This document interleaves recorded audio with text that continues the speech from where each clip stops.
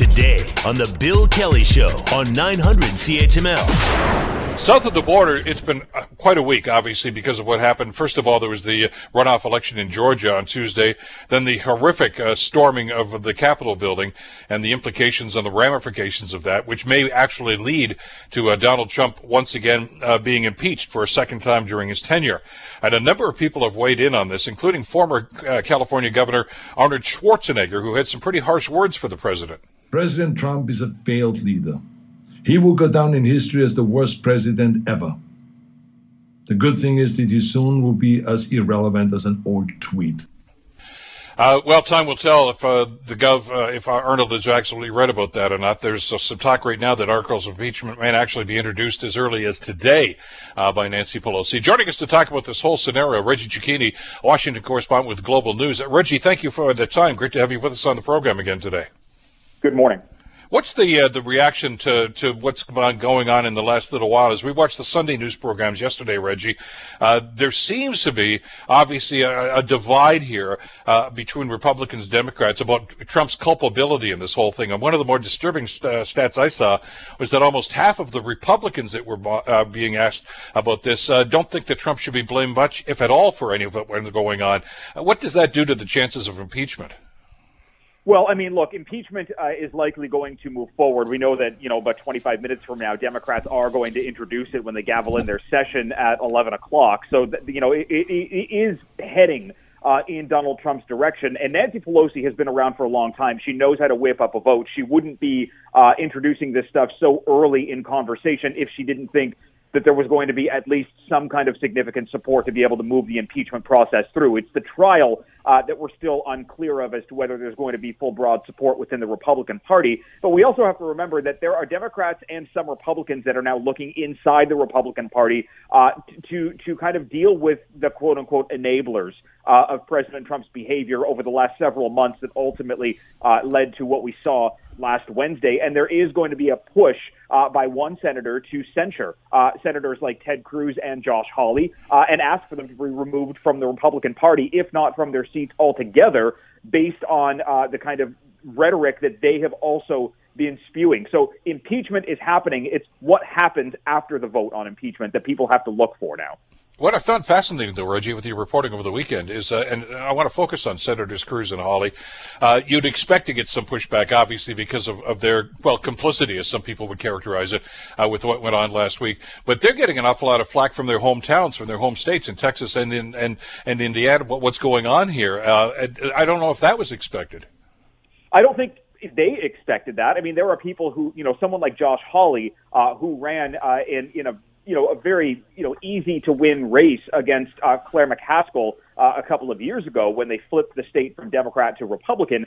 There were people that were backing Josh Hawley a significant amount that are coming out now to say that, this was the worst mistake that they made, quote unquote, in their lives, was spending their money and their time, given the fact that what we've seen Josh Hawley do, and whether it's because he has his own presidential aspirations or because he is, fearful of the Trump base and what can happen if you turn on the Trump base. That's something that we're going to have to see down the road. But Senators Cruz and Hawley and the rest of, the senators that are lining up behind President Trump, even the House representatives that are lining up behind Trump and putting their own political reputations on the line here, they are, very quickly finding themselves on the other side of the Republican Party, and this could become, difficult for the party to try and gather itself together as they try to, work against the incoming administration.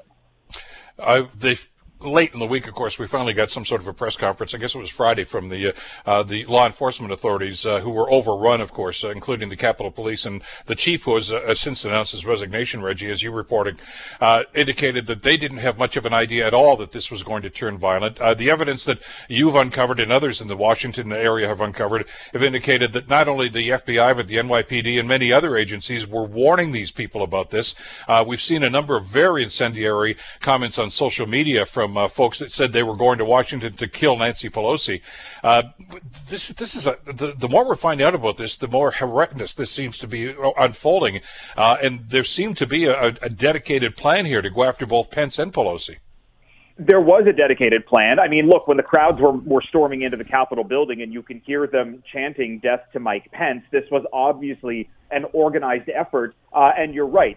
Capitol Police were given advance warning because this was circling around the darkest parts of the internet for not just days but weeks before this. We also had President Trump actively for weeks calling his supporters to come in. So it is, there is an open question as to simply why there was so much kind of ignorance on the part of some law enforcement to deal with the fact that there was going to be some kind of a large crowd. But we're also understanding now that in the middle of this crisis actually unfolding, there were immediate offers from the Department of Defense to have the National Guard sent their way, and from the Department of Justice to have riot police dispatched to be able to help with the situation, and that was also being pushed back on. So there are going to be significant, investigations both on the third-party side and on the congressional side to find out exactly what systematic failures took place here and how far up the chain this actually goes.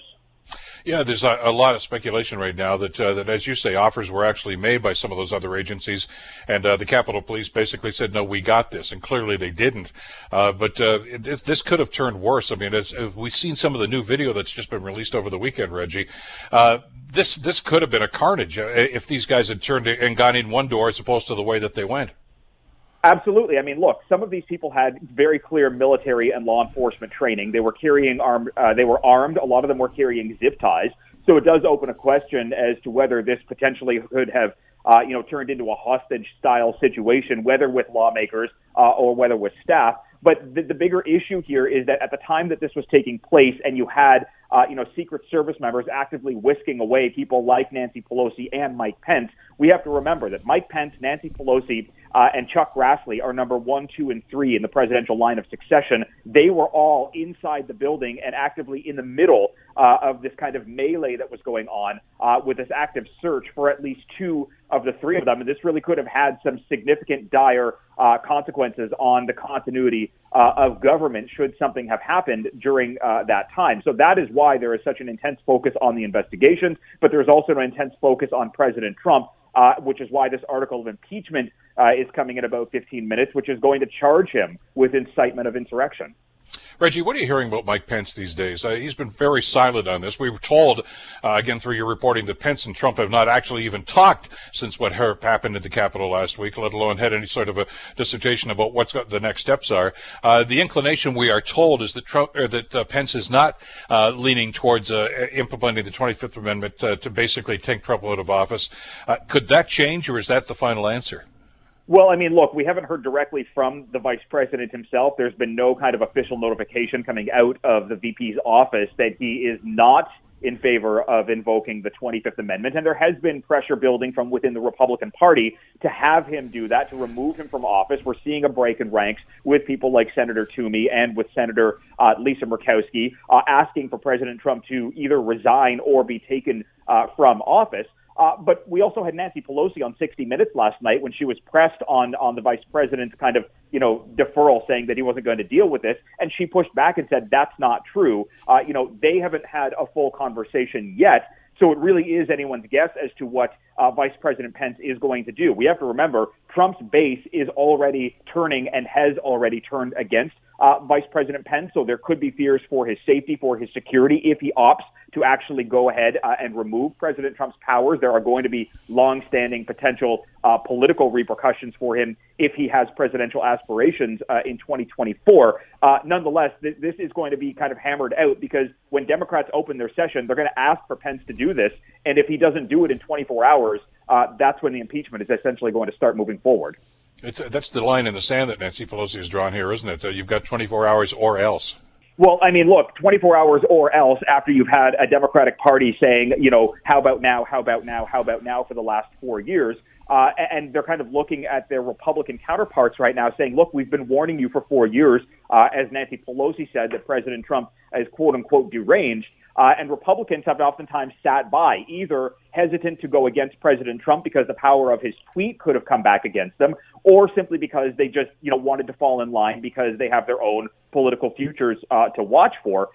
There is now that break. So we could see the Republican Party turning on President Trump. Just how much of it is going to be the question. And then what happens post-Trump? Do we see a kind of split Republican Party where some of them are following a non-existent leader while the rest of them are going back to doing the work the conservatives and the GOP used to do? Reggie, as you've been reporting, I mean, you've crunched the numbers here. The Democrats have the numbers in the House to actually pass an impeachment here without a trial. They can just do an up and down vote on this. But they don't have to exactly present that impeachment document to the Senate right away. There's some flexibility there. As a fact, if I recall last year when they passed it, there was a period of a week or so before they actually walked across the hall to the Senate. Now we're hearing that it actually might be 100 days to give the Biden administration a chance to start part of their protocol and the policies that they want to enact. Is there a time frame for this? Well, I mean, the time frame is kind of dependent on the calendar right now because the Senate's not in session, and in order for them to break this pro forma that they're in, they would need 100% of the Senate to agree to it, and it's not likely that's going to happen, meaning the first opportunity for this to be transmitted would be on the 19th. Then there is a waiting period after that, so we're automatically into the Biden administration before this is even going to make its way to a trial. There are fears, though, and there is some pushback from within the Democratic caucus that waiting beyond the 100 days of the Biden administration may make it seem like that this wasn't a serious kind of crisis that took place, and that it ultimately could come back to haunt Democrats in 2 years during the midterms and 4 years from now during the election. But then there's also a part of the Biden administration that's saying, look, we need to be able to get through the pandemic. We need to deal with the Russian cyber attack. We need to deal with the crises that President Trump has been ignoring for the last 4 years. And in order to do that, they need their 100 days because a Senate trial takes precedent over all other work that needs to get done. So Democrats are walking a kind of a fine line here as trying to unify the country that Joe Biden is looking for, while at the same time holding President Trump accountable, which is what Democrats and some Republicans are looking for. Very, very fluid situation that seems to be changing almost by the moment, which is why we rely so much on your reporting, Reggie. Thanks so much for this. We'll be watching Global National later on tonight to get the latest on this. But thanks for your time today. Thank you. Reggie Cecchini, of course, a Washington correspondent with Global News, down in a very volatile Washington political circumstance right now. The Bill Kelly Show, weekdays from 9 to noon on 900 CHML.